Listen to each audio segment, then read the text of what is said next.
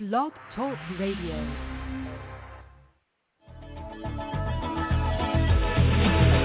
A man decides after 70 years, that's why he goes there for, to unlock the door. Well, those around him criticize and flee.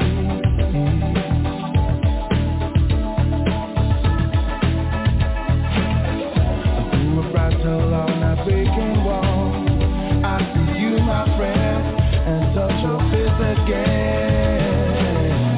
Miracles will happen as we dream.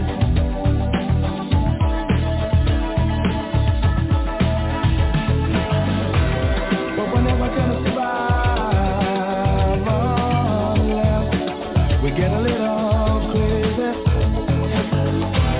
No, we're never gonna survive unless we are a little.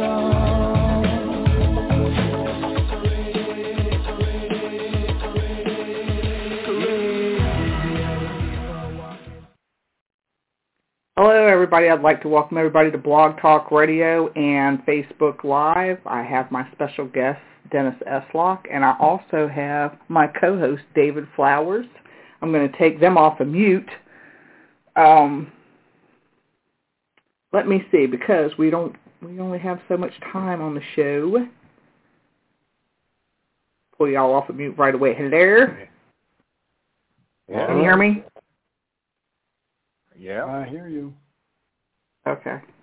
Just making sure. I don't want to be extremely loud like I was on the last show. Got to make sure I'm public, too. Hold on.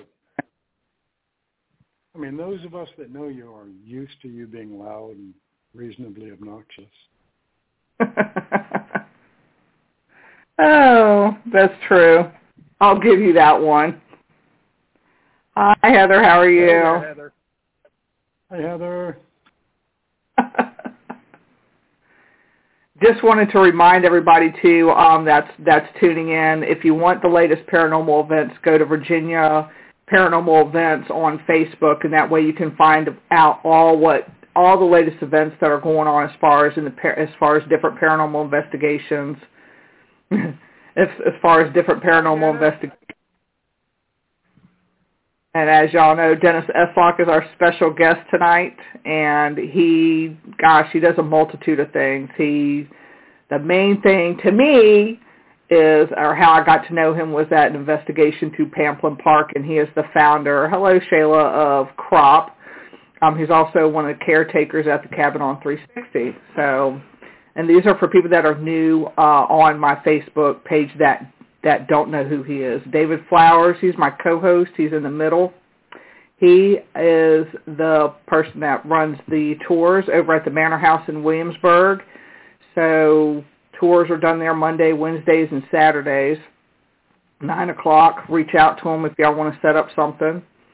And without further ado, here we go, because this is unscripted. Dennis. Yes, ma'am. Dennis, can you tell people about yourself? Because I have so many people on here that are new. Sure. Don't know. So I've dealt with the paranormal since I was 7. My first interaction with spirit was at 7.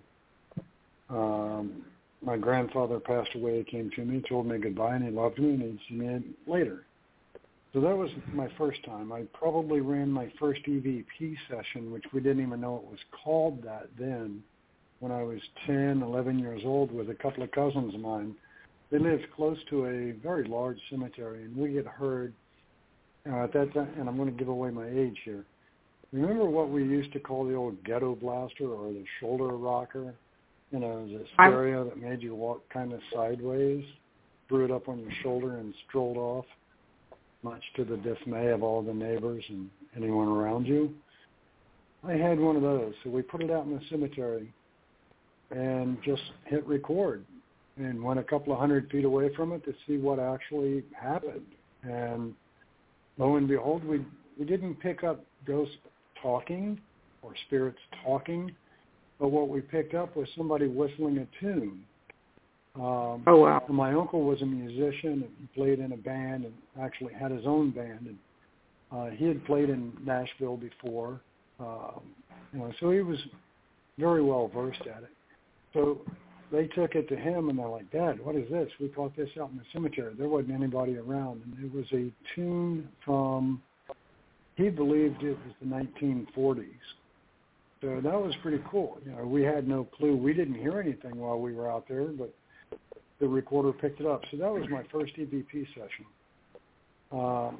Then when I was 16, my brother passed away, took his own life. And that was my next major interaction with spirit. Hey, Heather. I remember my brother coming to me, telling me goodbye. He loved me, and he'd always have my back. And I knew at that moment that this was going to be pretty much a lifetime passion for me. I was going to do this. Then I start watching all the shows and everything, and I'm kind of like, wow, they really don't do this the way I would do it if it were me doing it. So then I started CROP, Commonwealth Researchers of the Paranormal. And I've got some of the most wonderful people I could ever ask for, yourself included. Carrie that's in chat, Heather that's in chat, the other Heather Stewart that's in chat. We all bring a different set of tools to the table.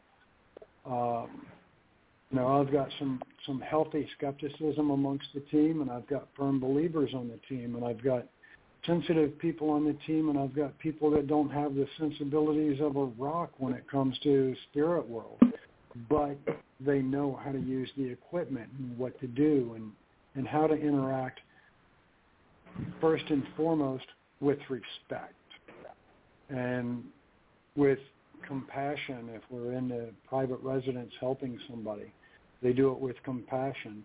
And that's the type of people that I chose to surround myself with when I created this team.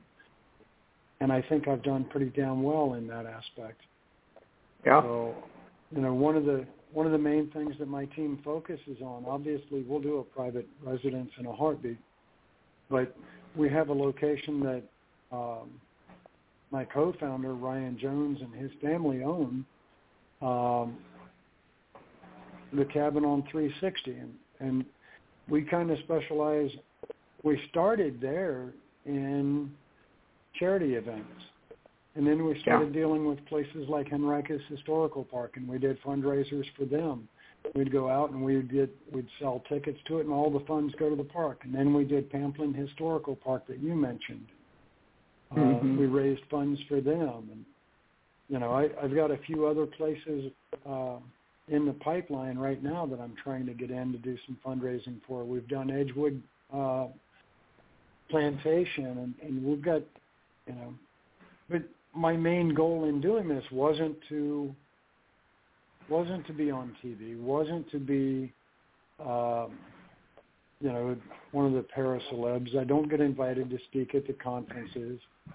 That wasn't my goal. My goal was to help historic locations and people. And, when we started doing Henricus Park, I made him a promise. I'll put you on the paranormal map. And I made Pamplin Historical Park the same promise. I want to put you on the paranormal map and make you known, and help you make money and help you fundraise. And I had production companies reach out to me, and Pamplin Park was featured on an episode of Portals to Hell with Jack Osborne and Katrina Weidman, and it was a phenomenal show. And both of them walked away with the holy shit! Do you believe what happened? So, and Henricus, they host events now a couple of times a year with other teams and doing fundraising and everything else. So I did exactly what I set out to do, and my team has been instrumental in that. We made these places something special in the paranormal. So that's a little about me. Yeah, that was a really good episode. We got some people in. Hi, Amanda. We got John Sullivan in. Shayla. So you got different people here in the chat. Good to say hello to them. Hi, Lucy. How are you? Miss you too. Why did that show me? Why doesn't Can you it not show me? This is bullshit. Hi, Lucy. Yeah, the portals to I watched that. That was a good episode. Yeah, that was funny. Just watching the two of them go back and forth with the REM pod and the flashlight, and they're like, what the hell? What is going on? And I'm like, yeah. You're getting played with. That's what's there. They're wonderful. The spirits there are just phenomenal. Yeah, and how I was trying to look up some of the history of it. It has several different locations. As far as that Pamplin Park, it's a huge park. It's not it's not your typical little park. No. It's 424 acres of battlefield. It has 2 residential structures on property that were there pre-Civil War.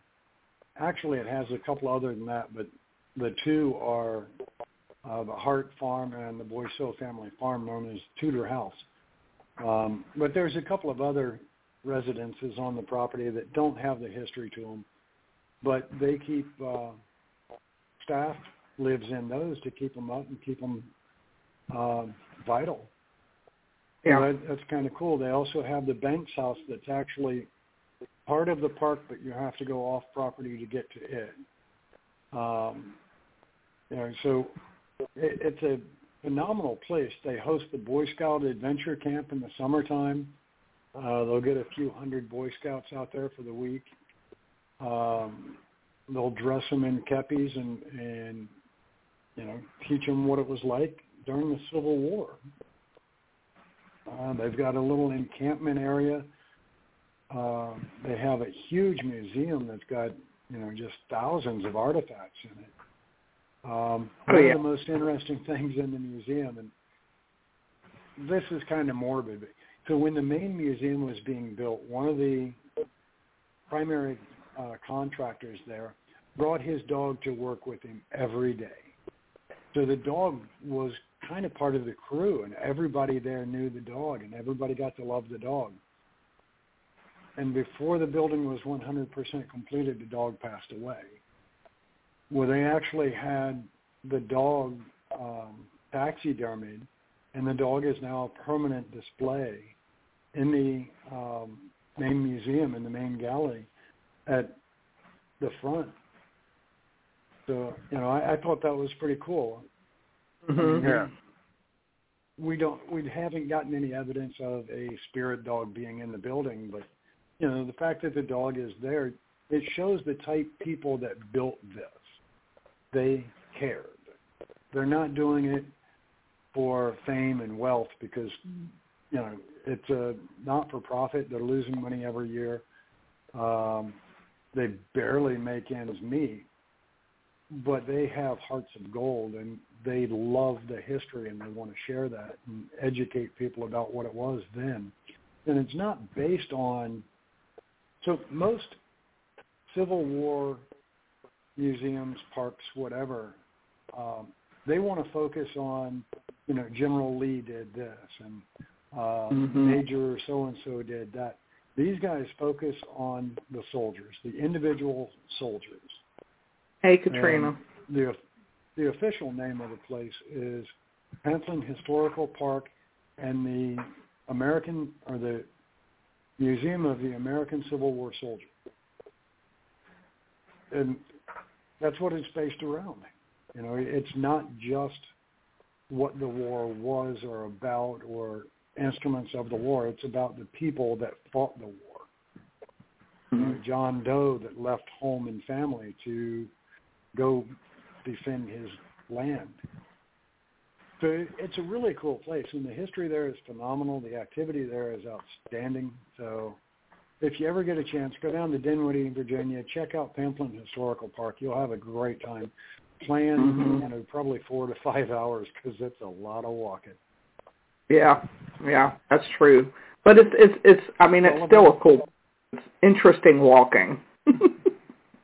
You're not alone. No. Hey, Dennis. No place on that park.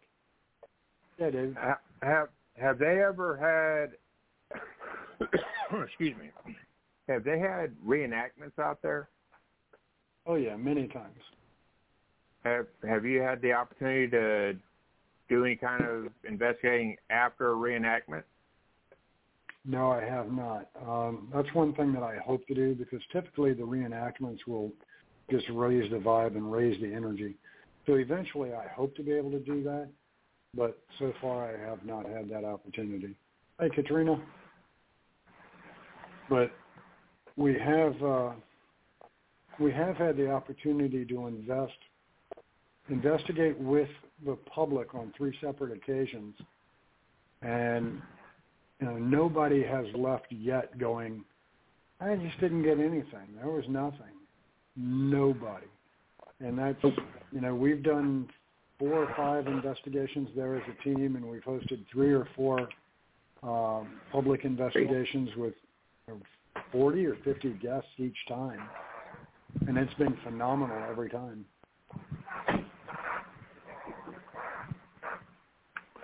Yeah, I'm going to have to make my way out there. Yep, nothing missed out there. It's a cool place. Yeah, I'm working with them now. So part of the problem, COVID, like so many other places, COVID kind of kicked them into financial bobos. Their main benefactor is the Pamplin Foundation, Dr. Pamplin and his family. And, because their stocks took a major hit, they cut back funding to the park. So their main endowment for the year was drastically sliced. And then, of course, all of the students that used to come out, all of the weddings and receptions and major corporate functions and everything, they lost a huge part of that during COVID when we were in lockdowns. So they went from a crew and staff of 19 to about 9. And, it's very hard for them to cover a nighttime session when we're there. And because of the main museum and the number of artifacts that are there, because of the artifacts that are in the Tudor Hall, the Hart Farm, the Battlefield Center, the artifacts in general that are on the property, they have to keep staff on site in those areas. So they need 4 personnel on property with us, and if we stay till 2 a.m., then they're there till 2 a.m. Well, rather than pay them overtime, they give them comp time, which is you take off Tuesday for coming in tonight. And the trouble is they don't have enough hands on deck to give the staff that time off during the week. So we're finding it very difficult to be able to get in there and do events and even just do an investigation again, period. They just don't have the manpower, and volunteerism in this country has dropped to an all-time low, I think. Everybody feels so entitled. They want $15-18 an hour to go flip burgers at hamburger joint. And, volunteer, oh no, I'm worth $15-18 an hour, and I'm not volunteering for anything. So they just don't have the hands available to back them up for us to come in and eat up man hours. Even though they make decent money when we do it, that's not the issue. The issue is they can't go without their staff during the daytime when they're open. Right.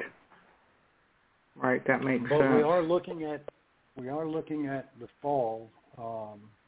So Chris Banchero and I, Chris Banchero is their head of operations.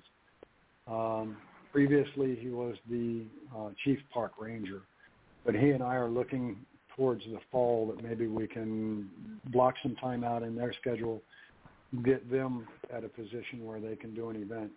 And as soon as I find out a date, you bet your sweet ass I'm going to book it, and I'll scream it from the mountaintops that we're going back to Pamplin. Come and join us.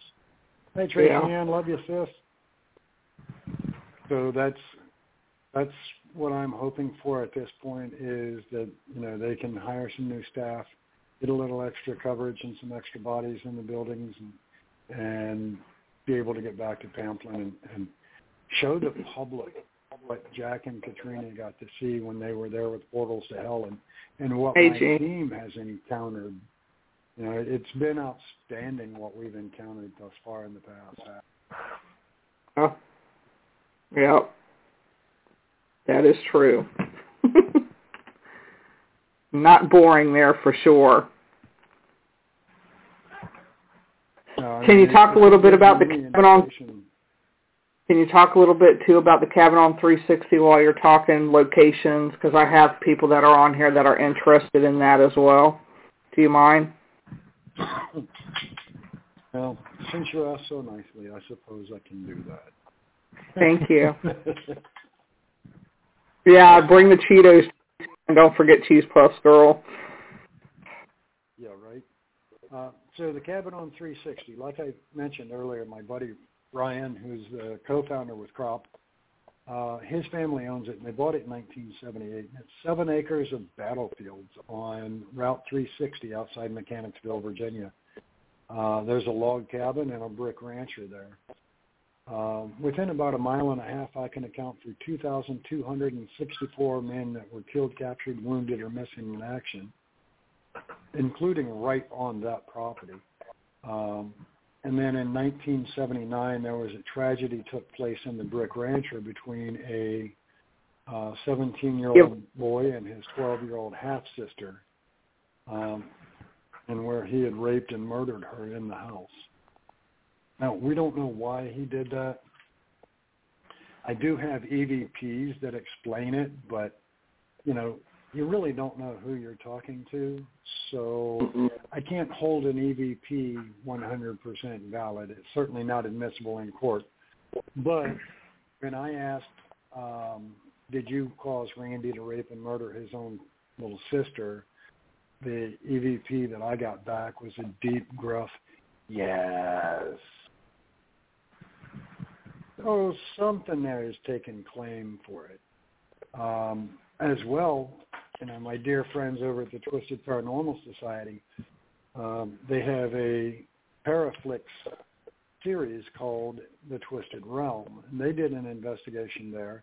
And Tana asked, why did you do that? Why did you cause Randy to harm his own sister?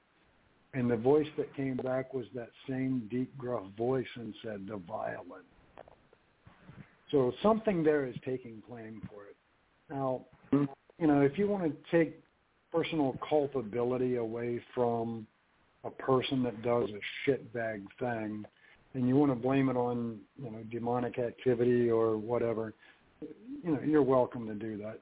Something there is taking credit for it. I don't know what led up to it. I wasn't there that day, obviously. It was 1979. But, you know, this 17-year-old kid raped and murdered his 12-year-old half-sister in the house in what had to have been an ugly struggle, and threw her body partially clothed out the back bedroom window and dragged her off in the woods. So there was definitely some energy left in that home. You know, I've been doing paranormal investigations for well around 20 years, and I've had to, for lack of better terms, I've had the living shit scared out of me twice, you know, where you almost put something down your pant leg. Once was at St. Albans Sanatorium. Something ran up behind me in the long, dark tunnel, as they call it.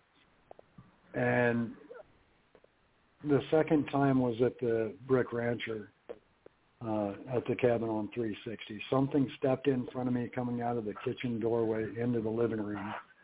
And it was just this instant rush right in my face, and my vision went black. I couldn't see the windows across the room from me. And I asked Ryan, where are you at?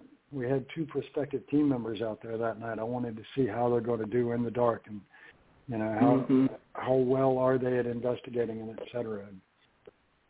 I asked Ryan, I said, hey, man, where are you at? He said, I'm over by the bathroom. And that's when I went off on whatever stepped up in front of me. And I'm like, don't you ever fucking step up on me like that again. I will banish your ass. I will call my saints to bear. And then we hear like 3 boot steps go across the living room, and it went dead silent. And Ryan asked me, what was that? I don't know, man, but I think I peed a little. I'm going outside. So that was the type of thing that I got to expect in that location. Hey, Ryan. Hey, Gene. 2 more of my team members. So, like I said, I've built a wonderful team, man. I've got some of the best in the field. They don't have all the latest, greatest technology. They don't have millions to spend, but what they don't have in their gear cases and in their bank accounts, they have in their heart, and that's why I brought them on board. I couldn't be any richer unless I win tonight's lottery, and then, you wouldn't even know. I mean, there will be signs that I won the lottery, but I'm not going to tell anybody. You'll know. When the limo pulls up in front of my teammates' doors, go and get your ass in, you'll know. Yeah, and Gene, Heather calling him out, TV superstar. Hey, Gene was on Portals to Hell with me. He had a great spot, and he did a wonderful job. Yeah, he did. He did. Yeah. That, like I said, that was a really good show. Both of y'all did. That was an excellent show. If you haven't watched it, y'all need to watch it. Yeah, my 30 seconds on that didn't compare to, superstar Gene there. He did autographed. I've already got his autograph. He signed my titty. I'm going to get it tattooed. I haven't washed that titty since he signed it. Poor David's going to choke again. Yeah, please don't choke him up again. Hey, your sister from another mother wants to come on chat, so I'm going to go ahead and unmute her. So we're in trouble now.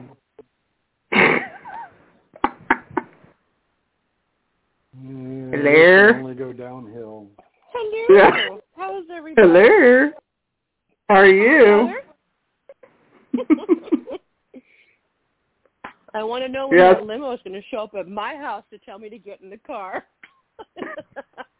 Well, if I win tonight's $830+ million lottery, you won't get told when. You'll just know because the limo will come out and big people will come drag you out of your house, yes.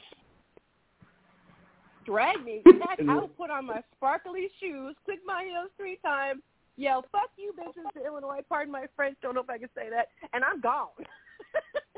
Well, it's a little late to ask if you can say it now, isn't it? Oops. Come on, I cuss like a trucker. It's part of my normal language. Oops. I just it's not a lottery ticket. It's not a censored show. You should. Okay, I heard Jerry say that. But pardon me if I offended anybody's virgin ears, but I say that laughing because we're all paranormal investigators, and boy, we've said some stuff. Yeah. Up to the cabin at 360 or Pamplin, Parker, Henriquez. You've had some stuff happen, and we all have. Oh, yeah.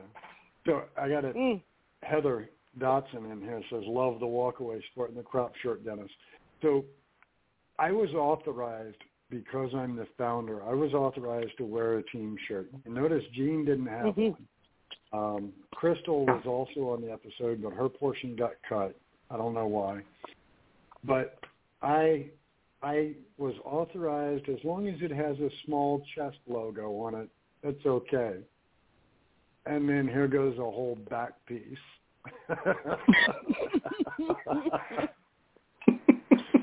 I giggled when I saw the glow-in-the-dark eyeballs. I'm like, get it, Dennis, get it.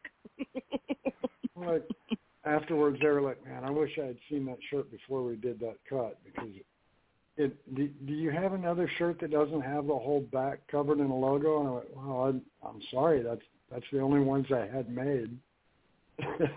Oh, I'm sure it'll be fine. It's your logo and everything, right? And I went, oh, yeah, I designed the whole thing. So, but it was funny as hell. They weren't expecting that.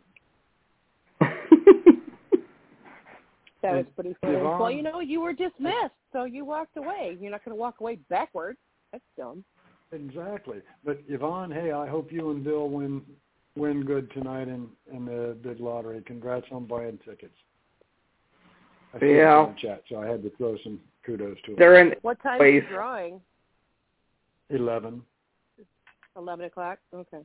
Maybe I'll have to get off the phone with you guys later and go get some tickets. Exactly.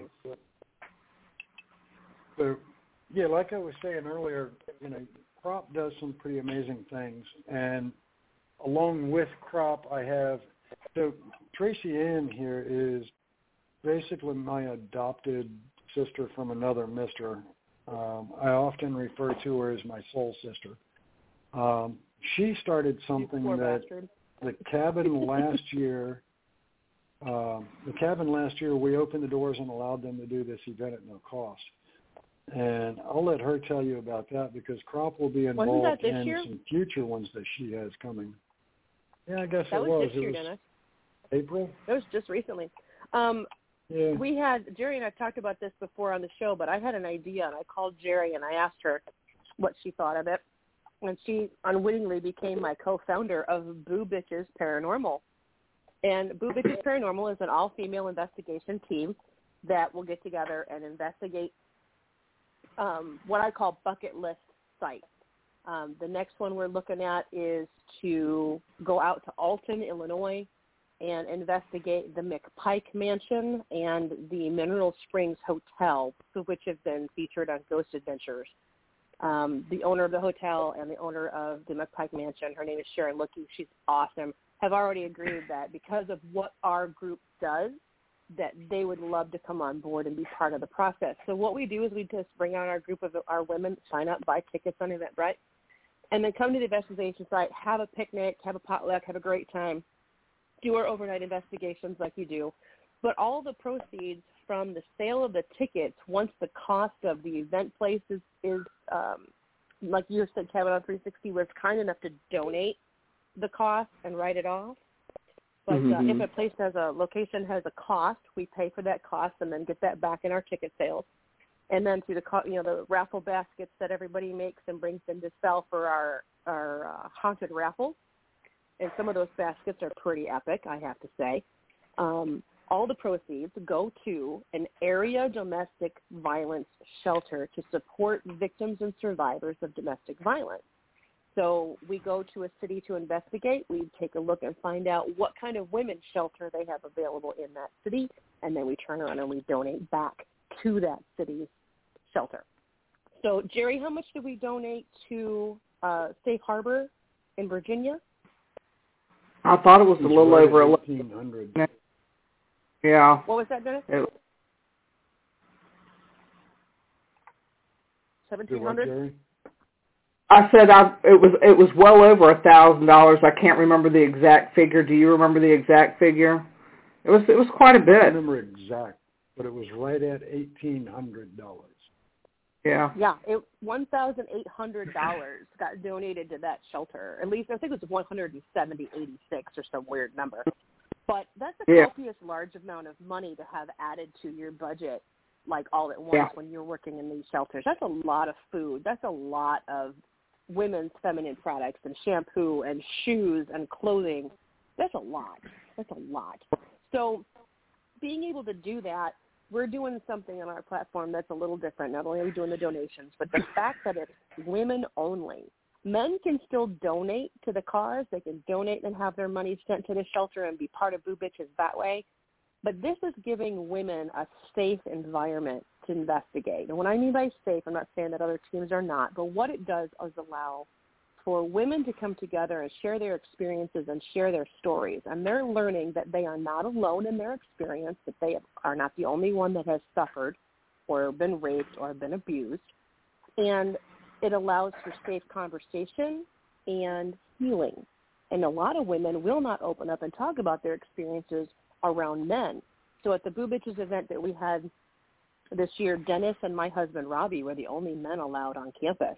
Ryan showed up for a very brief moment. We were really happy to see him. Everybody was grateful to see him, but he took his time and then he left.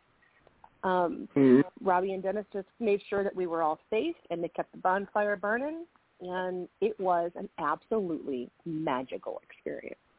It was so thank you again, Dennis, for hosting us at the Cabin on 360. We will definitely bring the group back for another investigation there until the property gets sold. Hopefully that doesn't happen. If you win the lotto, please buy the property. Oh, if I win the lotto, you bet your ass the first thing I'm doing is And if I win the lottery, I will buy the property. Y'all hear I'm putting that on there? If I win the lottery, I will buy the property. We will make sure that the cabin stays investigatable. But, Jerry, you have anything to add on that, to the Boo Bitches event? No, I think you pretty much covered it all. I mean, like you said, it was a magical experience. I mean, I felt sorry for some of the conversations that the men got caught up in because they realized that we talk way worse than they do. The one that constantly kept me off guard was Vanessa's friend Lynn. Man, she was the sweet little quiet one you had to watch out for. She'd drop a bomb on you and leave you standing there choking on your drink. She caught Robbie off guard once. He about peed his pants laughing. She's a little stinker, that one. I just love her. Yeah. But it was a lot of fun. It was, and I'll keep you guys up to date on the. And really, it's just, do we have enough interest? Can I get enough interested people that would be willing to come up here to Illinois and go to? It's called Alton, Illinois, and it is voted the most haunted small city in America. And there's an author who has written many books about Alton. His name is Troy Taylor. He's on Facebook. He also does the tours through the Mineral Springs Hotel. But Troy has written probably 70 books. He's done Haunted St. Louis. His most recent one is called, I have it in my hand here, hold on just a second. It's called Hell Hath No Fury, 13 Spirits of the Wicked and the Wronged, and it talks about women. So, again, the domestic violence background there. But anyway, Troy's amazing. He would be part of our group. He would be part of our tours with us. And so look up Troy Taylor. If you guys haven't heard of him before, take a look at what he offers as far as his writings. And he's like you, Dennis. He knows his research. He researches his background, does his history, ferrets out what's story and what's been handed down through generations versus what has actual fact attached to it. So really fantastic guy to have on board. And Sharon would be present at the McPike Mansion. She bought the mansion at auction several years ago, and they put in about $400,000 into this, just trying to keep the building standing. The building is in absolute turmoil. So being in the house, there's only a few places in the house we'd be able to investigate because the staircases are not safe. The floors are falling through. And I can look through the floor of the main entry and look all the way up into the second floor. So we don't really want to go too far. But there's a lot of activity, and we have the whole basement, which is a huge wine cellar, rocked-in cavern-style basement. So lots of stuff there to do, and that's would be where we would actually be able to camp. She's got a bonfire and space for camping, so that's where we can set up tents and actually camp. So it's just about finding out if we have enough interest to book the next Boo Bitches for, midsummer, spring at Alton. Thanks for letting me talk about it, because I want somebody to say, we want to go. Yeah. We'll have to wait. Trust me, if I can figure out financing, and if I can get, several of my team members on board, we'll carpool our happy asses out there, and we'll be there. Well, you guys know that when you get up this way, I will move dining room tables and put up air mattresses. My Victorian home is open for anybody to sleep in. We will make floor space. I got 3 floors of livable space. We will find rooms for butts. Not a problem. So, Heather, Terry, y'all hearing this? Get ready for an Illinois road trip someday. And Heather Dotson, you got to make sure Iris has got her shit together so she can go along with us. We'll go check out some big mansions out in Illinois.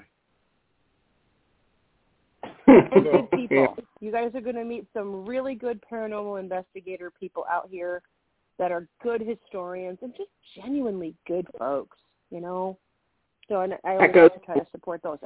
And Alton already on the lines of Jerry Alton. Does that go on the lines of Unity, Dennis? I mean, this is community. And Alton has a women's shelter. I already researched it. Nice. So we would have a place to donate. So. Well, it's not like you're not coming on my show anytime soon, Tracy. And some point. But we're going to talk about other stuff. So, but Dennis brought it up. So I had to talk about it. But, yeah, that's really all I've got, except for we did get a chance to go to Mineral Springs just kind of impromptu the other day. It was a complete fluke. We went up to, a friend of mine had to go pick up a dollhouse that she bought. Her name's Terry. Dennis, you met Terry with the ghost, Terry. Anyway, she said to tell you hi and she loves you. She hopes to see you soon. And anyway, she and I went up to Alton to go and pick up a dollhouse that she bought that she's going to transfer into a haunted house. It's going to be really cute. But we stopped by Mineral Springs, and I was shopping at the little crystal shop they have, the whole witchy crystal shop, which was really nice. And this lady walked up to me, and she just started talking to me, and she just started reading me, like psychic reading me. And I looked at her, and I looked at the jewelry she was wearing, and I'm like, you're the owner, aren't you? Because the pieces that she had on were probably hundreds and hundreds of dollars worth of crystal necklaces and rings, and that says, you own the place. She goes, yeah, I do, as a matter of fact. And offhanded, I asked, would it be possible to see the bathhouses and the pool? And she looked me up and down for a minute and then stepped back and said, for you? Yeah, I think that would be okay. They don't do that. I can't stress enough, they don't do that. And they gave us carte blanche for as long as we wanted down there in those haunted pools. And it was the coolest. But I don't know what made her say yes, but I'm so glad she did. We had a blast. Didn't have a whole lot of activity, but Dennis, there was something that involved you down in the pool. Why do they always find you, man? What do you mean something that involved me? I tried to text you. Now, I'm sitting down in the pool area. I have full service on my phone. I have 4 bars on my phone. I've been texting with my husband, so I know they're going through. And then I pull up your name, and I start to text, hey, Dennis, guess where we are? I'd love for you to do a remote read on the place. And they immediately went undelivered, and I went full no service on my phone. I'm like, okay. So then I thought, I'm going to test this theory because I know they like to mess with you. So I popped back over, and I sent a text to my husband. 4 bars, full service, went through no problem. I'm like, all right, back pop over to Dennis. Tried to text you again and send you pictures. Boop, no service. I'm like, you fuckers. They know you there, too, Jerry? Dennis. Sound familiar, Jerry? Yeah, very much so. So I said, I'm not surprised. You're just so well. Messages you received. Yeah, all those messages you got from me, Dennis, came after we left the basement pool. Nice. We were already gone, and then they sent, because then you replied. On a fairly similar note, this weekend we have folks coming out that are all camp counselors to the cabin, and then next weekend I'm going to Ohio State Reformatory Mansfield with a half a dozen very good teams that are like family to me. FPRI, Twisted, Middletown, GI Paranormal, Covert. They're all really good people. And they ended up with an opening, so they asked me if I wanted to go to Ohio State Reformatory. And I said, hell yes. And the irony of that is, about 2 years ago, I had a father and son that had done like Henricus Park with us. They had done Pamplin Park with us. They had done the cabin a couple of times. And then they kind of disappeared for probably 3-4 months. Then they showed up again for an investigation at the cabin.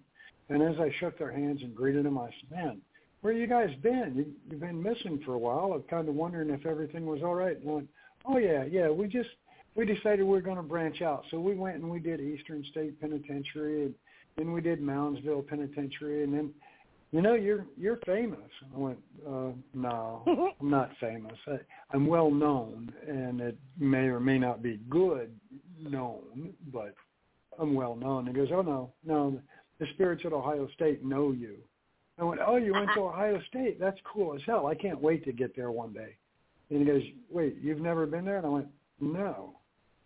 Well, we were in and chatting with everybody else. And we told him that we had gone to the cabin on 360 several times, and we captured an EVP that says, "Fuck Dennis." And you've never been there? And I started laughing, going, yeah, this seems to be a running theme. Mm-hmm. So, yeah, I think, you slut. you know, and it kind of enforces the theory that I've been kind of working on for years in what you do in one location. Spirit has open communication. They can talk to each other. They don't need us. They have a communication system that's incredible. So if you're a complete asshole in one location, you are known before long at all locations. And you know, when you go into a location and you don't treat the spirits there with respect and you treat them with disregard, I think the other spirits at other locations, and I'm a firm believer that they know you're coming there before you know you're going there. And they will definitely put you in your place. Now, I think the reason that I am thought of as an asshole amongst the spirit world is because of what I do. As a medium, as the one that does the cleansings and blessings, and if need be, I will be the one that performs the crossings. You know, I've been blessed in 5 different religions and 3 different beliefs.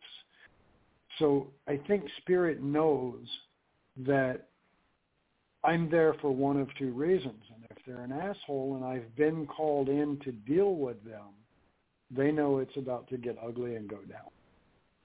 Yeah, you're the principal in the highest school. Yeah, but when you get to like the cabin on 360, Melissa, the young lady that was murdered, I'm convinced that she's still there, and I'm convinced that she knows I am there as her protector. I mean, I got a Class A EVP out of her bedroom that brought me to tears. I'm leaned against her window frame, and I said, "Melissa, are you here with us, sweetheart?" And I got just this beautiful little female voice that says, "I'm with you." And it sounded like she was standing right beside me in that room, and I got the cold chills on the whole right side, and I had to step outside. I started crying. It was just that emotional. Because, you know, I've spent 6 years not just researching this girl and her short little life, but trying to connect to her and trying to help her feel that you are not forgotten. You are loved. Your life wasn't meaningless. You know, even though it was ended tragically and short, you are loved. And, you know, I think in paranormal investigating, there is the theory of familiarity. The more you return to a place, the more Spirit is going to talk to you. And the more they know you, the more they're going to talk to you. And I think that young lady finally understood that, you know, he's here for my benefit. Because one of the first things I did was sealed and blessed her room and told her that this is your safe space. You can come and go through the rest of the house all you like, but you can always return to this room, and nothing else is allowed in this room. And we've caught some other voices in that room, but very little. It's almost always been Melissa's voice in that room, and I don't think I've ever caught a male's voice on EVP in that room. So, you know, I think... And then we re-blessed it with... Go ahead, sorry. I think Spirit kind of understands boundaries. You know, there's definitely intelligent spirit there. It's not all just residual, you know, tape play. There is definitely some intelligent spirit there. Agreed. There is definitely a difference in Melissa's room during the Boo Bitches event when we set up that small altar in her room with the flowers and the...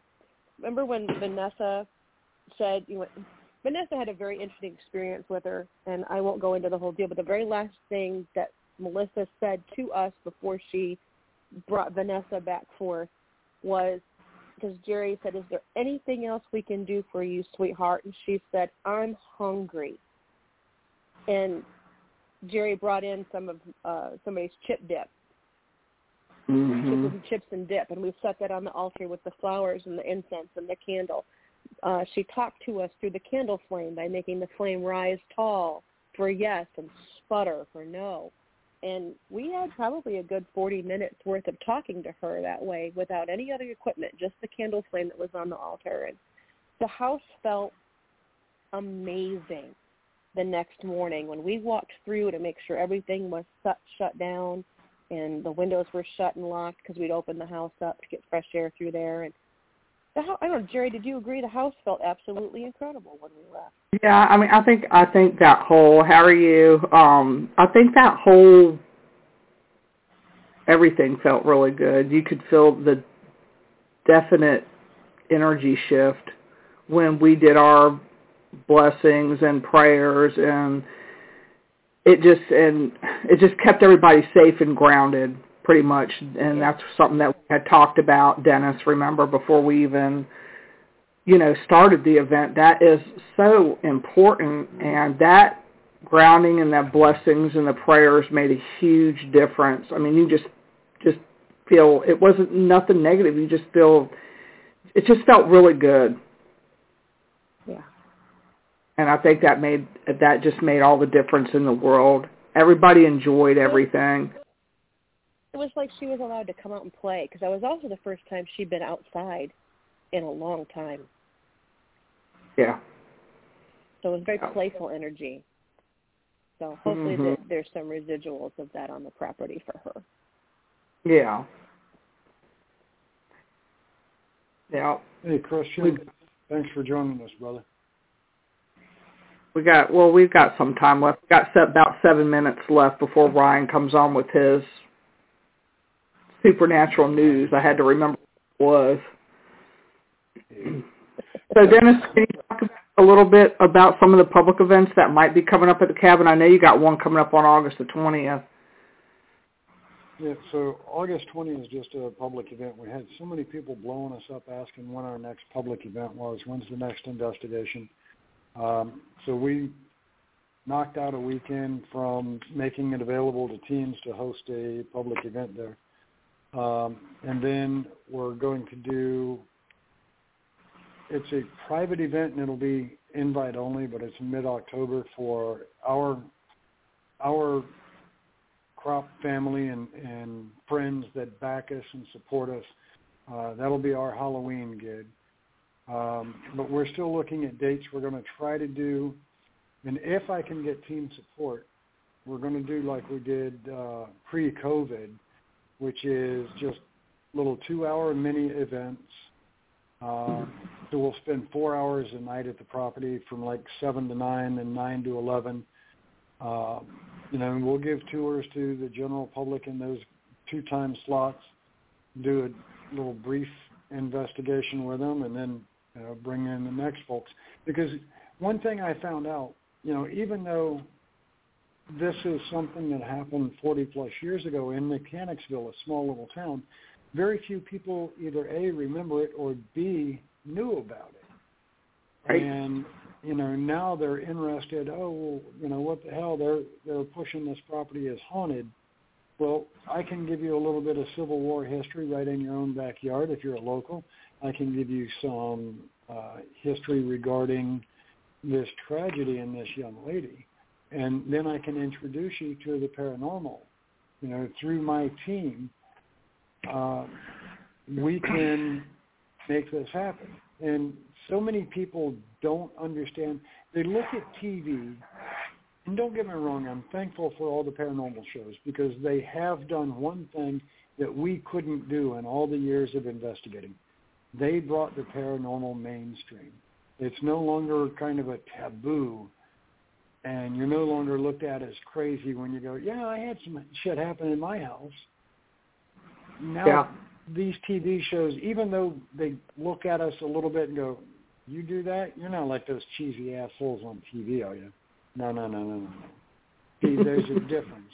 TV, they do it this way because there's ratings involved and sponsors. And we don't have all that mess. We just want answers. You know, what's happening in John Doe's house? Right. You know, what is it like after we pass? So that's the difference between the TV shows and us. But the TV shows did bring it mainstream. But you still have so many people that have never had the opportunity to actually go out, use the gear and the instruments that we have, and do an investigation. Right. So we're just assholes, not cheesy assholes. I don't know. I've heard stories about you and Cheese Whiz, so I'd be careful, bud. No, it's the cheesy poofs that are the dangerous stuff, right, Jerry? Yeah. I met you through cheesy puffs.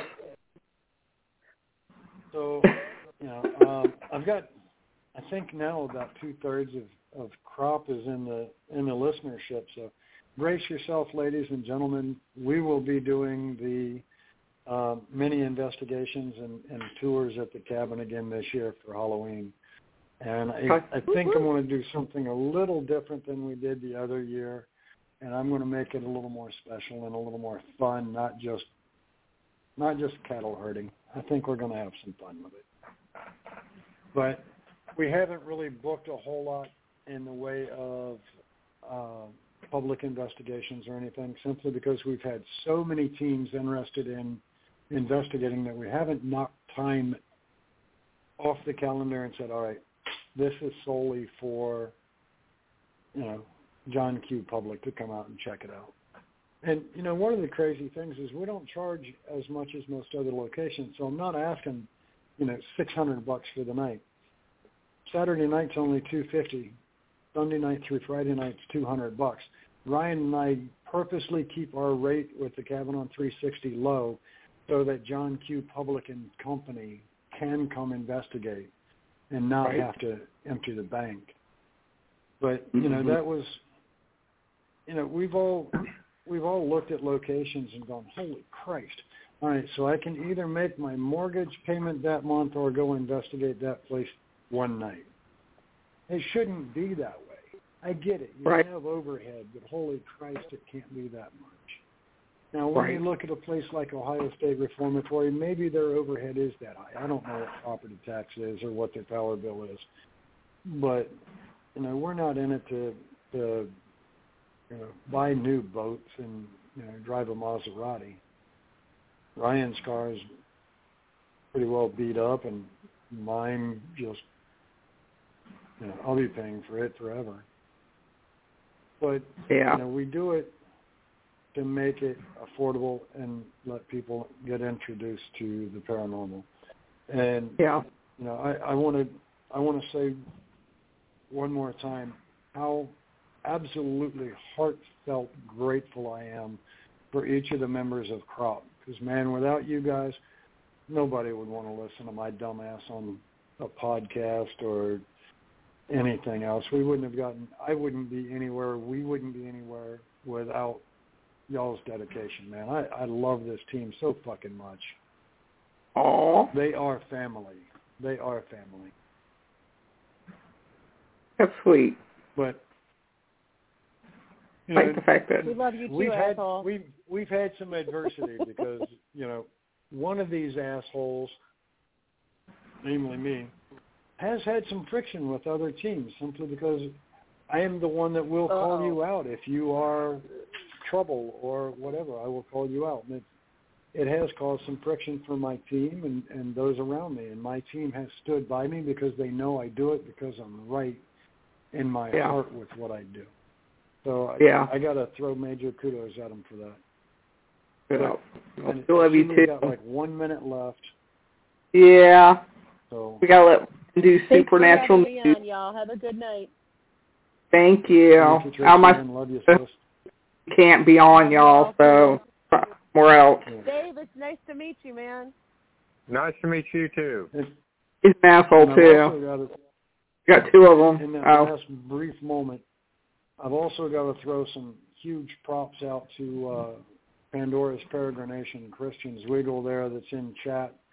I don't know if Melissa's in there or not, but Melissa Altman and Kristen Zwiggle, man, they're just two of the best people I've locked up with so far doing investigations. They've always had crops back. Thank you guys both so much.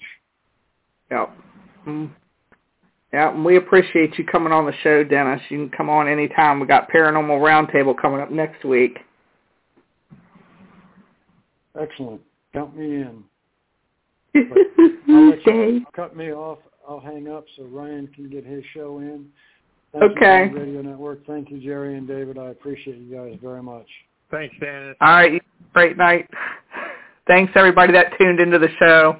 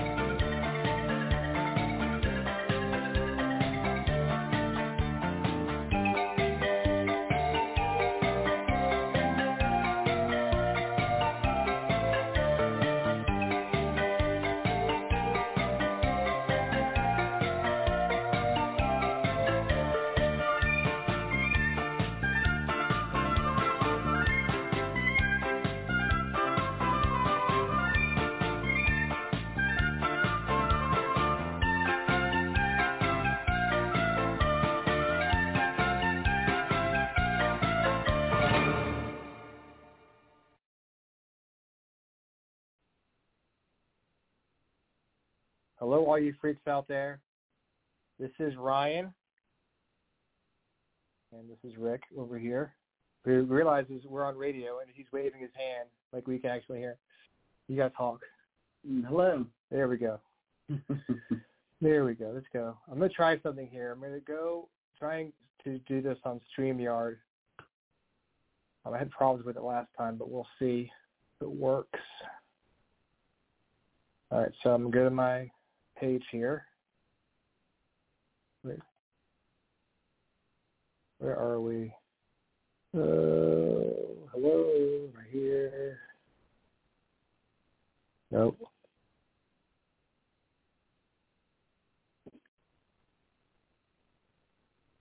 All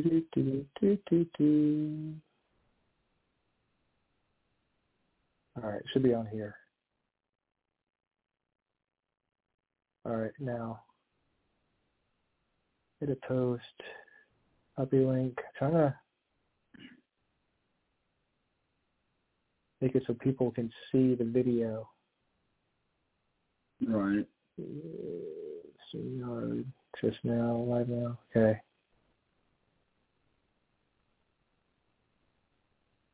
So I couldn't see the chat. So now I'm trying. They're like, well, you need to set it so it's public, I guess. Change the privacy settings. I don't see what the privacy settings are. This is why I just do Facebook Live.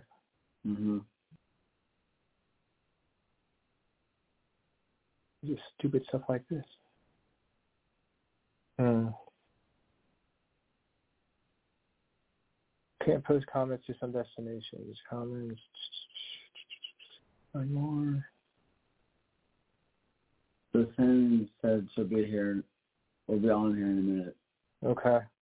We got 5 people watching us right now, and I can't even tell because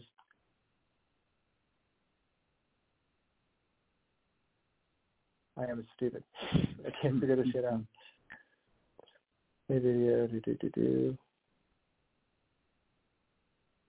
All right, guys. Welcome to Supernatural News. This is it's probably something so obvious. Well, you gotta click this and do that. Here, it's on public, so yeah. The comments are supposed to. If any, I don't even know if anybody's even commenting on the video right now. But yeah, the comments are supposed to show up on the StreamYard right here. Five of your comments show up. Okay. Well, welcome to Supernatural News, guys. Hope everyone had a good week. We're super excited to be here, chatting to you about paranormal stories we found here on the World Wide Web. We were live here at Camp Hanover. Yep. The freaking awesome Paranormal Show Studios, also known as the Healthcare Center. Yeah, let's get started. Got special guest Rick, the G-Man Gabbert, hanging out with us live and in person. Let's see here. All right. So let's go. Let's start with our first story here. Let's see. We're on the Mirror. Had a lot of good paranormal stories on the Mirror. Let's read this one right here. Okay. So we all love haunted dolls. Who doesn't love a good haunted doll? Really? Yeah. You know, this guy has a haunted doll. And she looks precious, let me tell you. But apparently, and she looks like a black-eyed kid. She's got you can barely see the pupils in her eyes. Yeah. But apparently he buys this doll, and his family won't come and visit him because the doll blinks and makes them sick. So if you want to keep your family away, go out and buy a haunted doll that blinks at them and makes them sick because they won't come back. Yeah. Let's see here. The owner of a 119-year-old haunted doll claims his family and friends won't visit as she gives them chest pains and blinks at guests. Oh my God, she blinks at guests. I guess I'd be freaked out if a doll started blinking at me. Oh, yeah, definitely. I'd be kind of freaked out too. Yeah, a little bit. I mean, if it was at the cabin, I'd be like, hell yeah, put that in the brochure. Yeah, our doll blinks at you, but it's all different when you take it home. Oh yeah. The doll can blink, the doll can blink all it wants to in the cabin. Mickey York from Northampton has locked Janet, the doll, away in his shed due to her giving her friends and family chest pains. The doll, which was owned by a woman in Texas until she passed away in 2016, was so intimidating to her family they were prepared to do anything to get rid of her, which meant even paying for her to be removed. It's a doll. What do you have to pay to remove a doll? Hanging on this stuff. In 2016, the 42-year-old decided to take ownership of Janet and Mickey, who was initially very excited because the family in Texas paid for her to be sent over to the UK. It was assigned for their eagerness to get. That was a sign of the eagerness to get rid of the doll. Can't talk tonight. And now Mickey sometimes has to pick between the doll or his family. As he admitted to the Metro, he's definitely not welcomed by my family.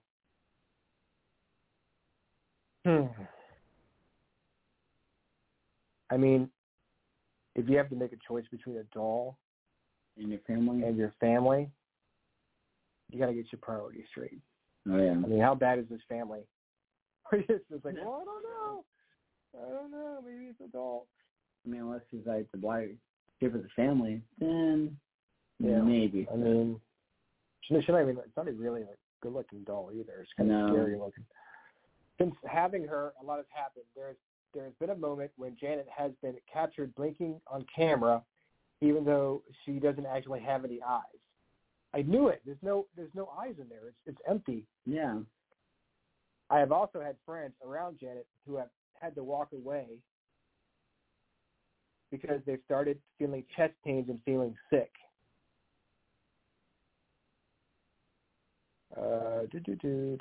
He admitted, I knew there must be something serious about it because the family didn't want any money for her and even paid to get it sent over to the UK. They really wanted rid of her. She had no name when I first got her. I discovered that her name was Janet through our spirit box session. Damn it, Janet. I asked her name, and spirit that is attached to the doll told me that her name was Janet. The doll, according to Mickey, or Mikey, inexplicably throws herself off his office display each time he walks in. He finds her there lying on the floor helpless. He's just set up next to a Ouija board in the picture. He said, I decided to bring Janet out just to see what would happen, and since she has been on display in my office, I regularly walk in to find her on the floor, and there's no way that she could have fallen off. I'm trying to communicate with Janet through a spirit box to find out why she is constantly jumping off the shelf. I've had Janet since 2016, and usually she is kept locked away because she brings such bad feelings to people when they are around her.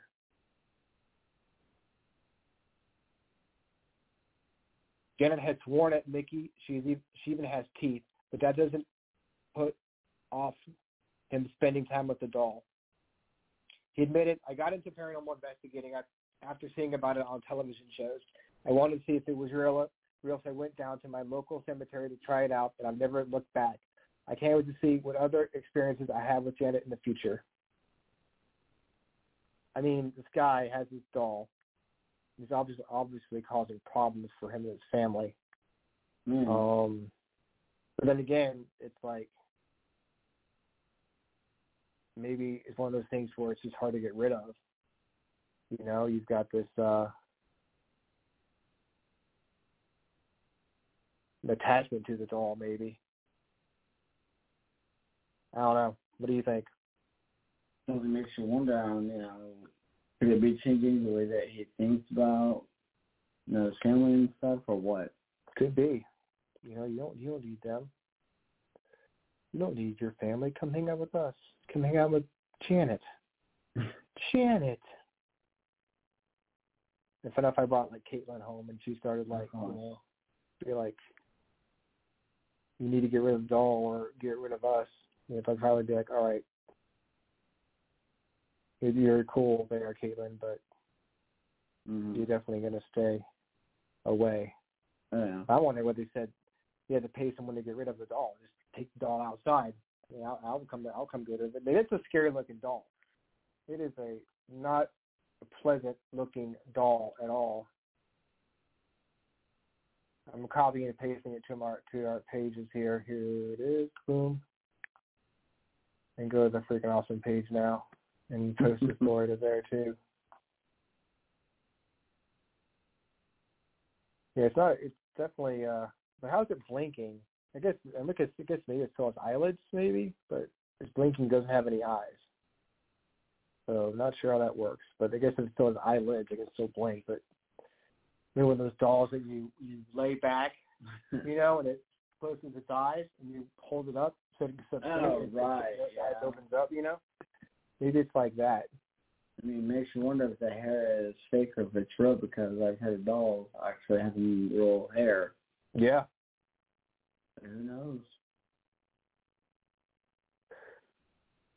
There he is. There's Mickey York. Yep. Well, good luck, Mickey. With Janet, hope everything works out okay with you guys. And here's one.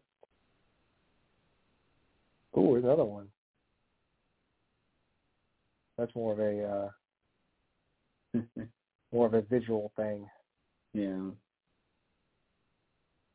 Here's one. We all enjoy going into caves. Of course. Especially haunted caves. Oh, yeah.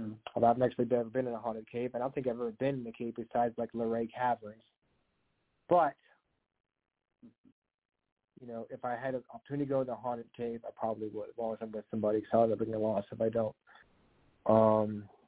But these paranormal experts, they went into a cave and they claimed to have been hissed at by a witch.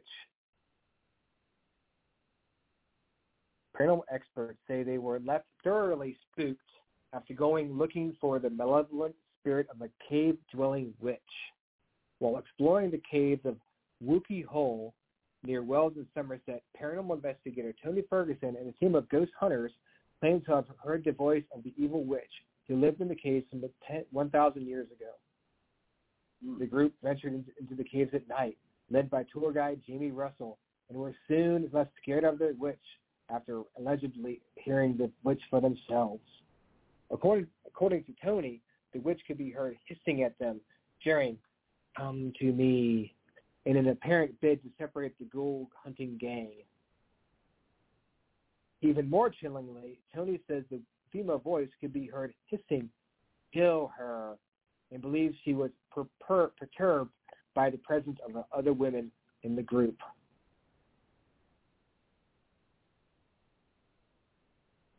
Tony, 37, his wife, Bev, 59, investigators Debbie McCall, 51, and Emily Cowell, 38, of Ghost to Ghost, say they recited an ancient poem together to awaken the sorcerer's spirit, right at the spot where the legend says she once lived. Well, I mean, if you're writing a poem or reading a poem to bring her here, then you shouldn't be too surprised when she appears.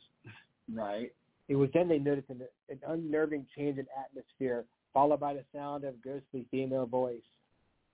Things became so intense that even tour guide Jamie, 45, apparently had to step outside for a bit. Really well-lit cave. Yeah, it is. Kelly of Southampton, Hampshire, said, we were being lured away from each other. I believe she was trying to get us separated from each other, but we stuck together due to health and safety. There's an effect called the drunken feeling when you start to feel like you're swaying. That means there's usually something around you trying to break into your energy, and a couple of us felt that. Other than that, most of it was verbal, like swearing and hissing, as she knew we could hear. What was there was communicating with us, and it was intelligent. Even Jamie has been at Wookie Hole. Sounds like a bad Hey, baby, Star Wars moment. Hey, baby, want to see my Wookie Hole? No, get away from me, you creep. A long time, and he has never been on an investigation where he could hear everything to the ear. Come to my Wookie Hole. Come to my Wookie Hole. As well as hearing the voice, the group also claims to have spotted creepy carvings on the cave walls, which they believe were etched by the witch herself. According to local legend, the witch of Wookie Hole was a woman who lived in the caves long ago and used her sorcery for all sorts of cruel deeds. Under her powers, those in the area are said to have experienced crops failing, cattle dying, and even people disappearing. The villagers were said to be so frightened of her abilities, they viewed her home as a gateway to hell. Oh boy. As per legend, she eventually met her end, and after priest and monk were sent to a dark underground dwelling, putting a stop to her evil doings by turning her into stone. Okay. Okay. So a priest and a monk came in and turned her to stone. Okay, that's perfect. Tony says the witch is among the nastier ghosts he's come across in his 12 years as a paranormal investigator. He continued, growing up as a wee lad, I had a few paranormal experiences of seeing gentlemen in my granddad's house as a child. As I got a bit older, I saw a female apparition at my mom's house, which late in life I was told there was a lady that died in the room I slept in. They don't tell me that when I'm a kid. Shit, I'll never get any sleep. Mm-hmm. So it has pushed me for answers of what I was experiencing growing up. I document the journey by going to many of the claimed haunted locations around the UK and document any activity or anything unusual or unexplainable. I first started out just documenting it for myself, but I was amazed by some of the amazing things I've experienced.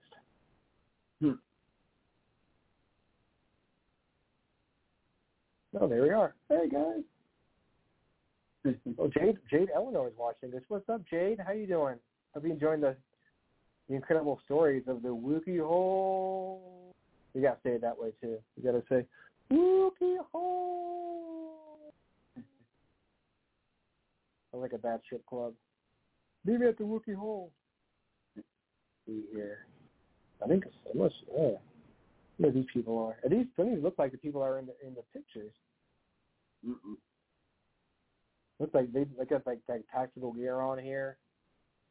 Hold on. I gotta get the picture. Get story shared here. I'll share it later. Ooh, here's one. Every ghost ship.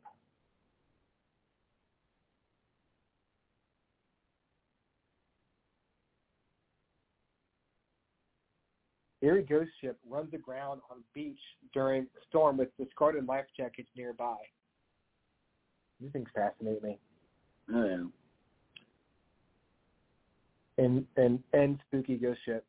Look at that. And Spooky Ghost Ship. Oh. Grammar, people. And Spooky Ghost Ship. A spooky ghost ship ran aground on a beach in the middle of a storm in Cambodia. The deserted, I can't even talk. Deserted vessel was found ashore after being blown by strong winds as waves hit the coast near Koh Tang Island in the province of Phria and Nakhwa in Cambodia on the evening of July 12th. The next morning, authorities searched the shoreline for signs of occupants to no avail. They just freaking left. They just, we're out of here. Yep. However, 3 life jackets were discarded on rocks just 50 meters from the wreckage. So I'm sure they had more than 3 people on the boat. It's a pretty damn big boat. Hey. Officials still have not been able to aboard the Estlock because of rough seas. It was left on the beach while the weather calms down. Oh, wow. It looks pretty close to the shore. Yeah. I mean, I don't know why they can't get on there. The local Coast Guard saw Pete's sign. At first we were not able to get close enough to the ship to check its markings. There's no sign of which country it came from. Mm-mm. We have informed ships in the area to keep watching for any missing crew. They could be in a lifeboat or floating. Why would they get off the boat? I don't know. You know, I understand the boat was on the bottom of the freaking ocean, but it's right there. Staff from the Koh Tang Observation Force team and searched for anyone who had washed up further along the coast. They believe the vessel was registered in China. They said today that the crew and captain had still not been found.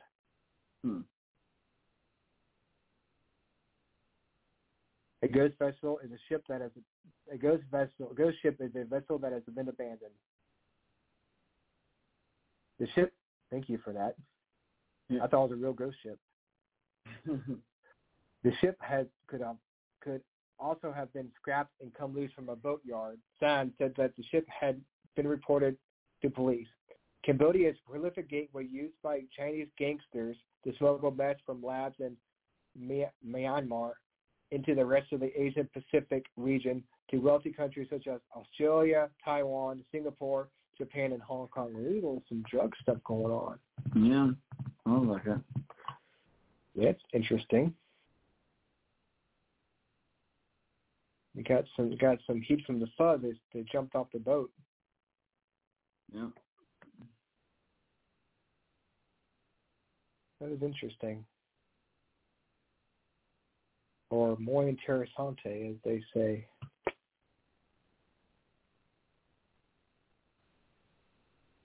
Spooky ghost ship. It's always interesting when they find We find ships like that floating at sea and nobody's in the boat. Yeah. They don't look pretty good. Which one? Right on here it says chilling down below. Chilling footage shows rocking chair creepily moving by itself. Yeah. Okay. This is a video.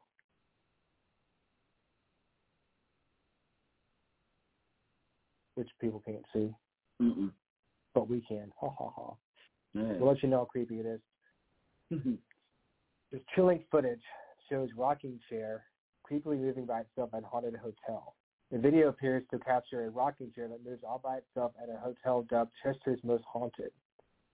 The owners of Ye Old King's Head shared the footage of the mysterious incident, one of many ghostly goings-on reported by the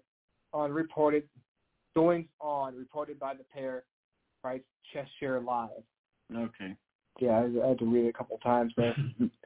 It is believed the hotel, which dates back to 1622, is home to a whopping 13 spirits.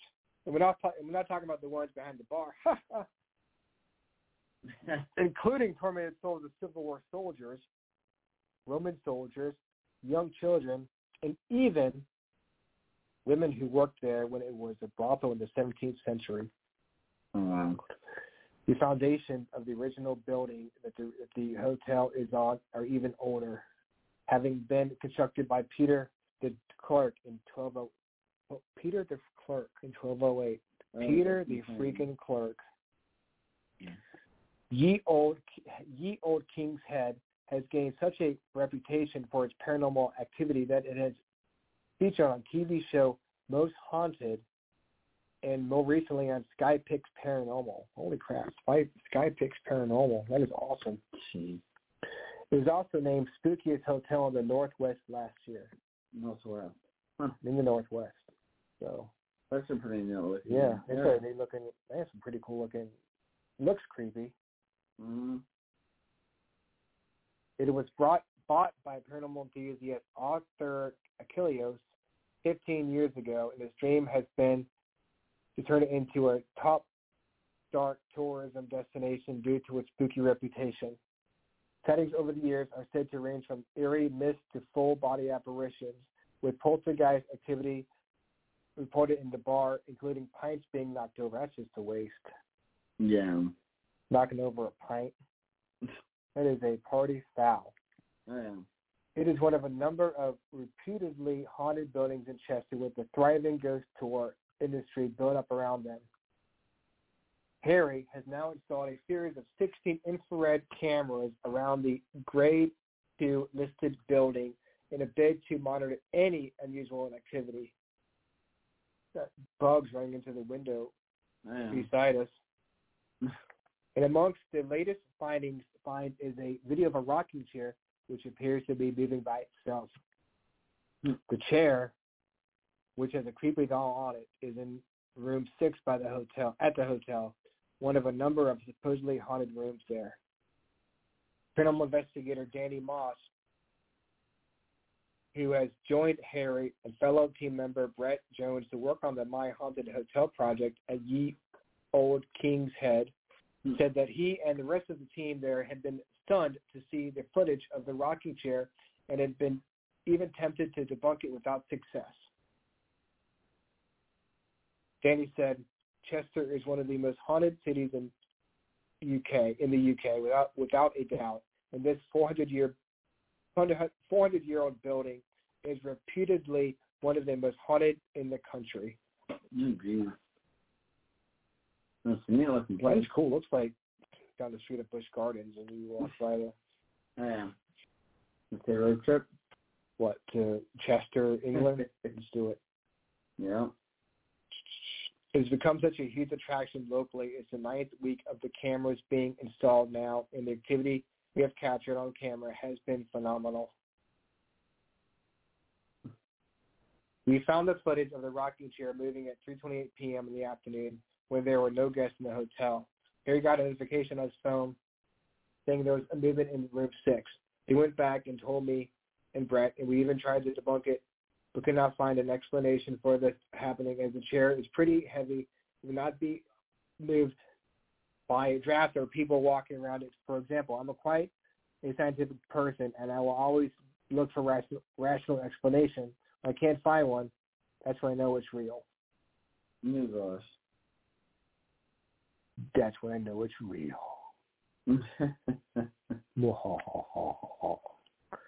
Well, that's pretty cool.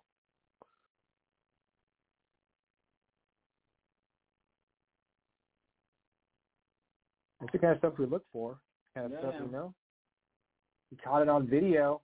That is pretty cool. Pretty cool, guys. That is awesome.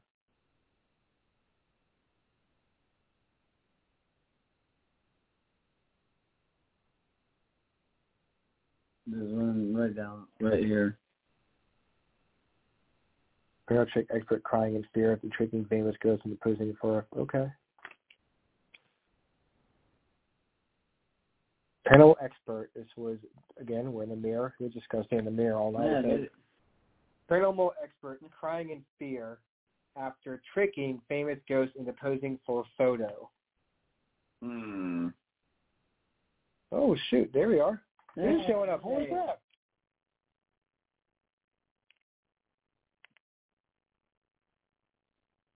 Oh crap! Oh, there we go.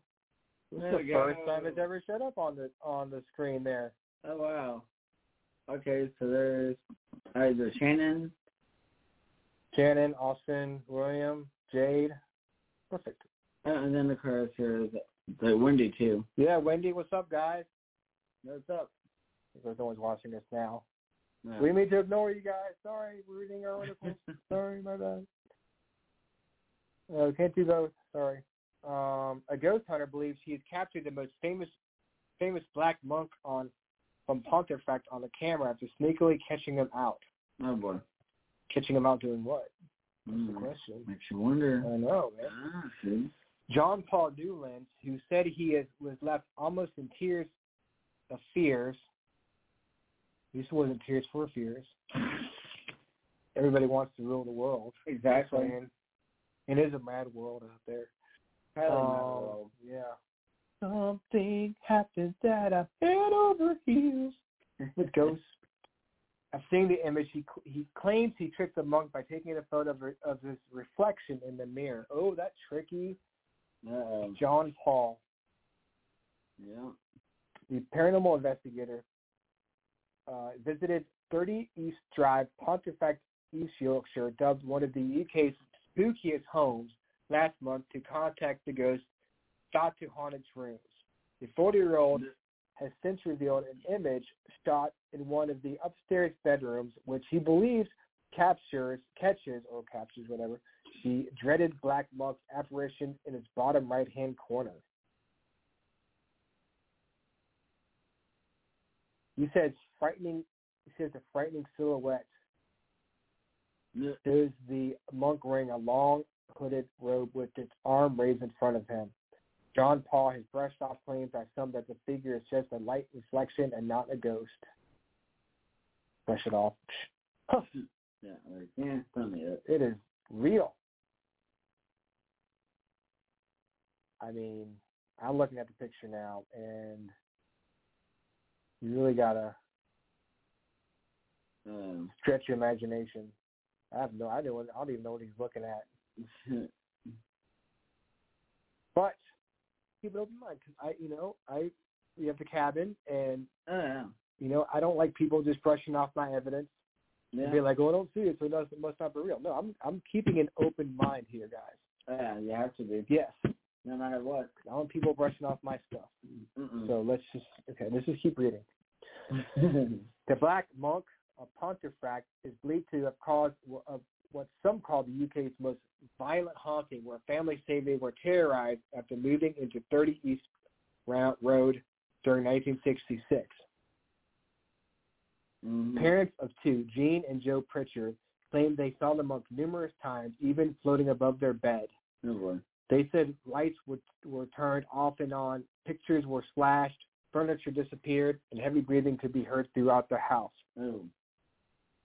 Facebook users were left stunned by the discovery, and even the house's current owner, Bill Bungay, believes the investigator may have captured something real. John Paul from Nocturne, Lincolnshire. I always thought it was Lincolnshire, but it's actually Lincolnshire. Yeah. Yeah. And when I saw the picture, my heart sank. I won't lie, I was really taken aback by it, and I was at a point where I was nearly in tears. I don't know whether it was just because I was happy or whether I was frightened. I couldn't tell at that time. I just ran up the stairs shouting, "I found him! I found him! I got him!" It looked like the Black Monk. There's a Black Monk there, and there was a film made based on the story. This is what the story is all about. There was a lot of sadness in the room. I felt sad and uneasy. The room, the moment I took that shot, we all said that there was just something that was just not right about that room. And then, bang! I think that Monk has been caught out. I don't think he was wanting to show himself. I used the mirror as a false sense of security for him, and I caught it that way. Well, that's smart thinking. Yeah, definitely.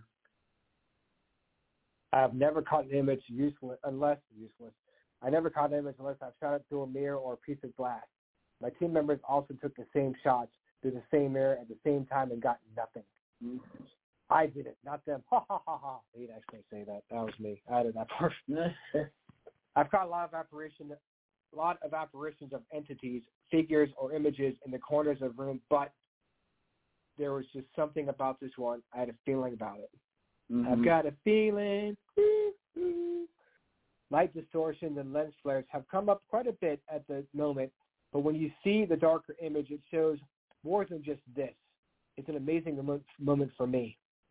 I won't say this is a paranormal picture due to the fact I spotted the photo, and I don't like to force people into seeing what they don't see.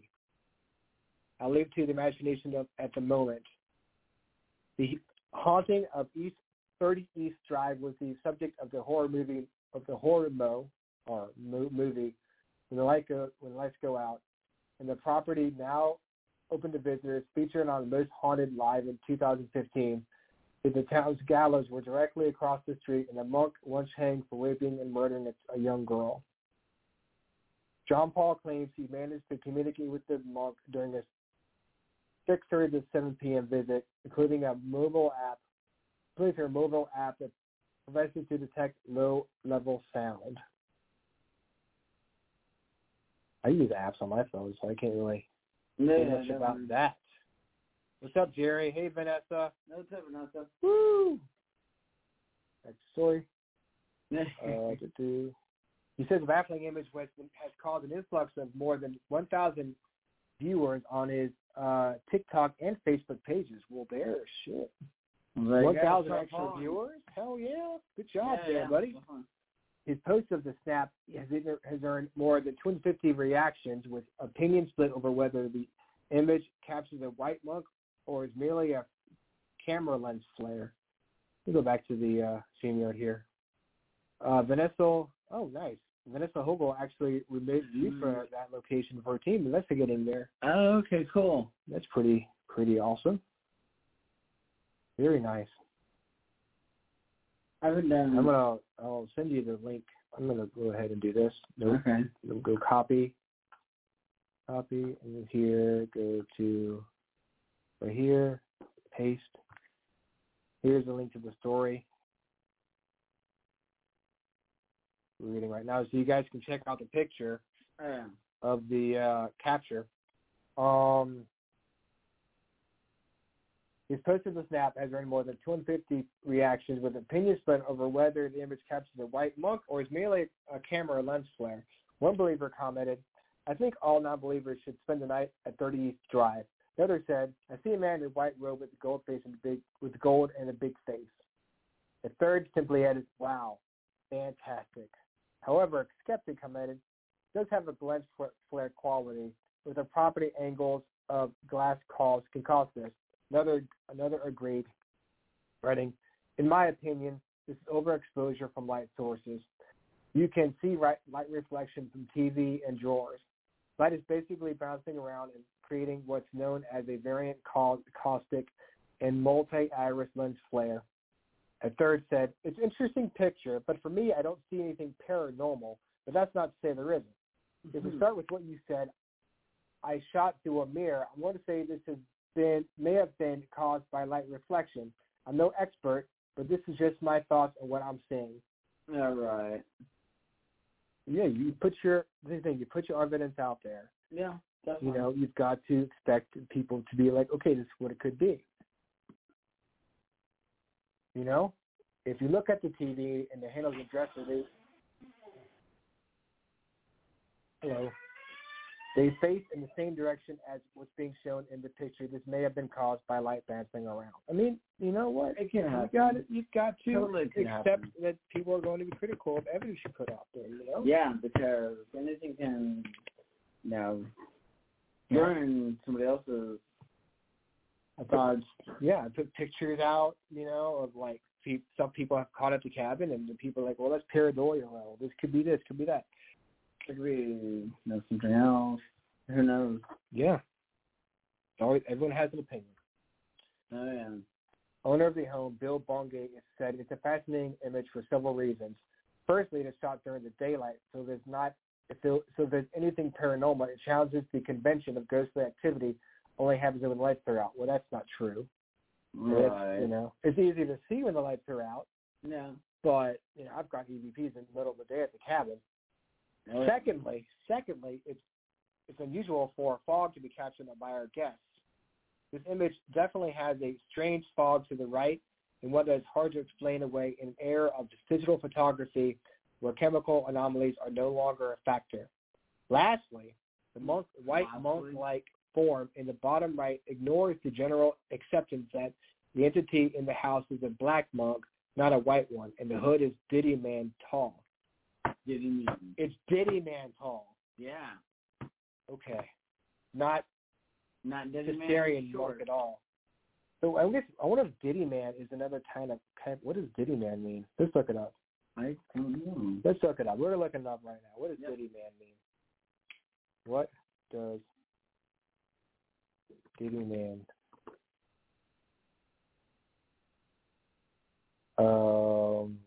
Let's see here. The Diddy Men are a mythical race whose invention is often attributed to the Liverpudlian comic Ken Dye. That wasn't just scary at all. I have no idea what that even means. No. The heck looks like a really short people, maybe? I don't know. I don't know. It was a mythical race. Well, but either way. The Diddy Man can. Because of the Diddy Man can? Yes. The Diddy Man can. Diddy Man can. No, there you go. There, maybe? Maybe. Or right here. Did you see the nose and the face right here? The eyes? Yeah. You see the monk? Yeah. Okay. You see it right there.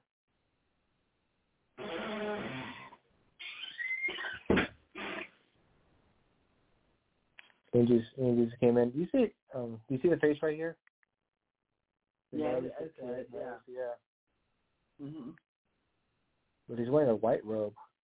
What if he's like Gandalf? Become Gandalf. You know, Gandalf the White. Right. You shall not pass. Oh, definitely. And they passed. There's Shannon O'Brien. Oh, Shannon O'Brien. What is up, wee lassie? Ooh, let's see here. Gonna tell you what was one down below. Ooh. The Chilling Monk of Ponte. Ooh, is he back? Is this another story of the Black Monk? Ooh. We're back, buddy. Uh-oh. The Monk of Pontefract supposedly carried out its mischievous poltergeist ways on a family in Yorkshire by smashing eggs and leaving teeth marks in their food. Sounds like a really bad Halloween story. Because the other story was about the Monk of Pontefract. This is the same monk that was caught in the mirror. Yeah. There's a part 2 to the story. Let's go deeper into this saga. From a Yorkshire town comes an intriguing and scary tale of the supernatural and a lurking poltergeist. Also leaving teeth marks in the food. Yes. Hate when poltergeists lurk. Makes you wonder about them sometimes. I know, right? Film director Pat Holton grew up in the West Yorkshire town during the 1970s and said his mother, Renee, would tell some spooky stories about a poltergeist known as the Black Monk or Monka Pontefract.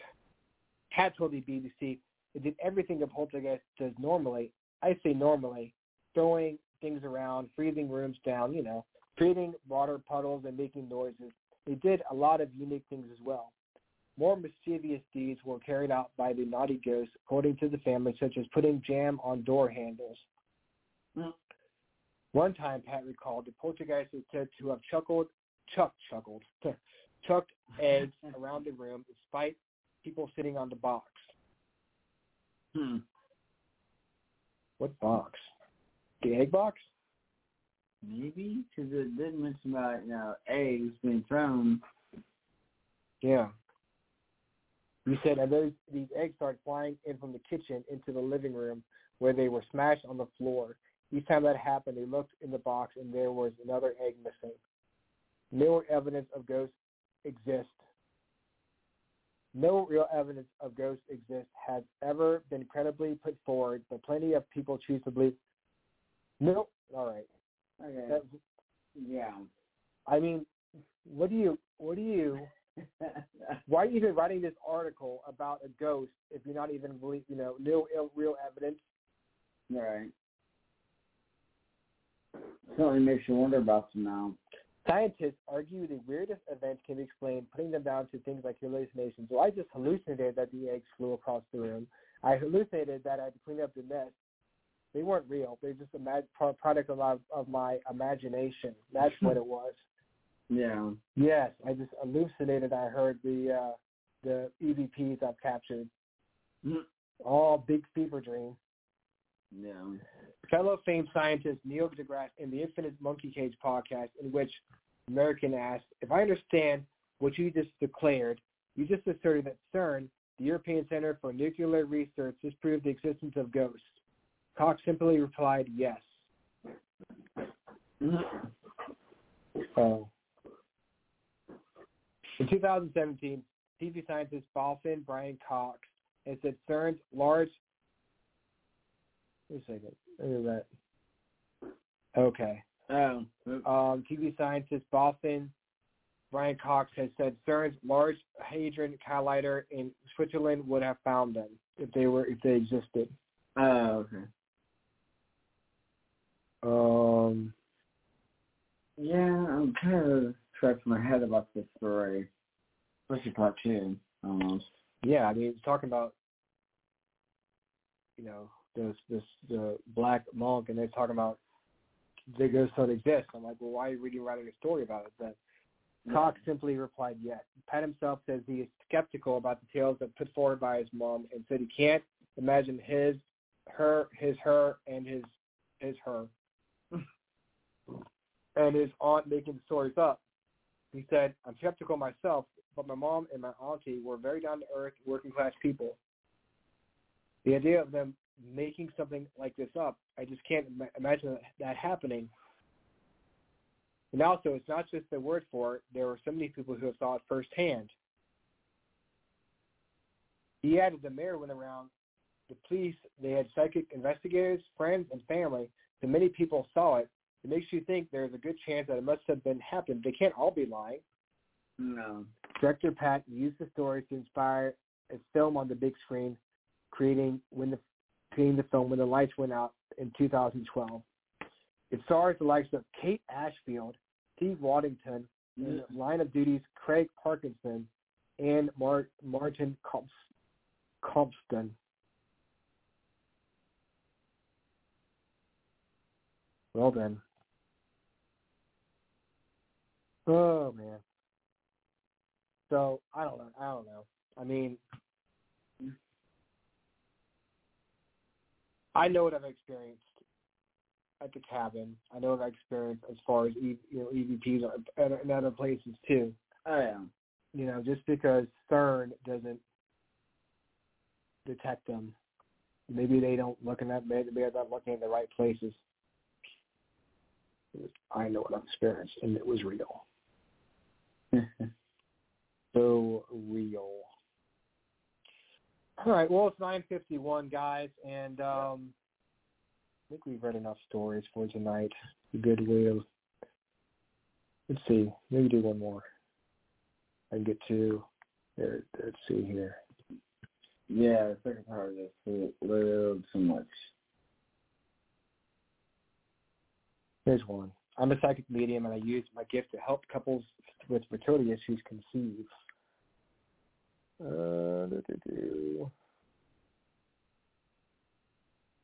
Let's see if there's another. I'm gonna go to the other. Not this one. The sun.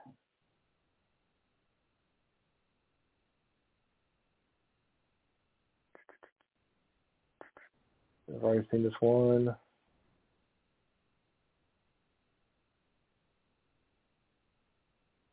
Yeah, I think I'm gonna end it right here. My throat's starting to hurt. So. Yeah, it's been a long day.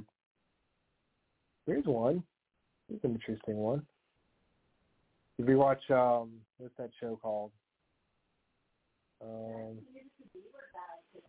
Oh, we did? What? Yeah. Oh wow. Wally? Oh wow, Wally Beaver died today. Not Wally Beaver. Wally Cleaver died today. That's sad. It's in peace. To him. I'd watch Leave It to Beaver when it come on like TBS. Oh right.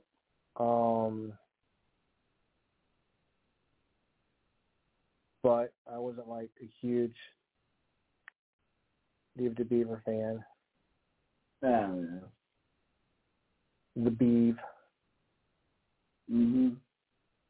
Wonder why if a mom and mother would leave. Name her son Beaver, but that's. His name wasn't Beaver. He had a different name. That's just like a nickname. I just remember saying, "Well, gee, Wally." Are you on video at this moment? Yeah. Yeah. Can we not for a second?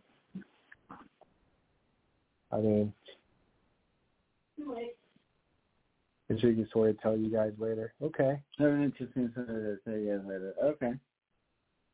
Well, guys, thank you for tuning in to the Freaking Awesome Paranormal Show. Yep. We'll be back here next week with our special guest, Vanessa Hogel, talking about her latest book. So we're super excited to have her on the show. Yeah. We're back here, same freaking awesome time, same freaking awesome channel. Guys, have a good night. We'll talk to you soon. Bye. See ya.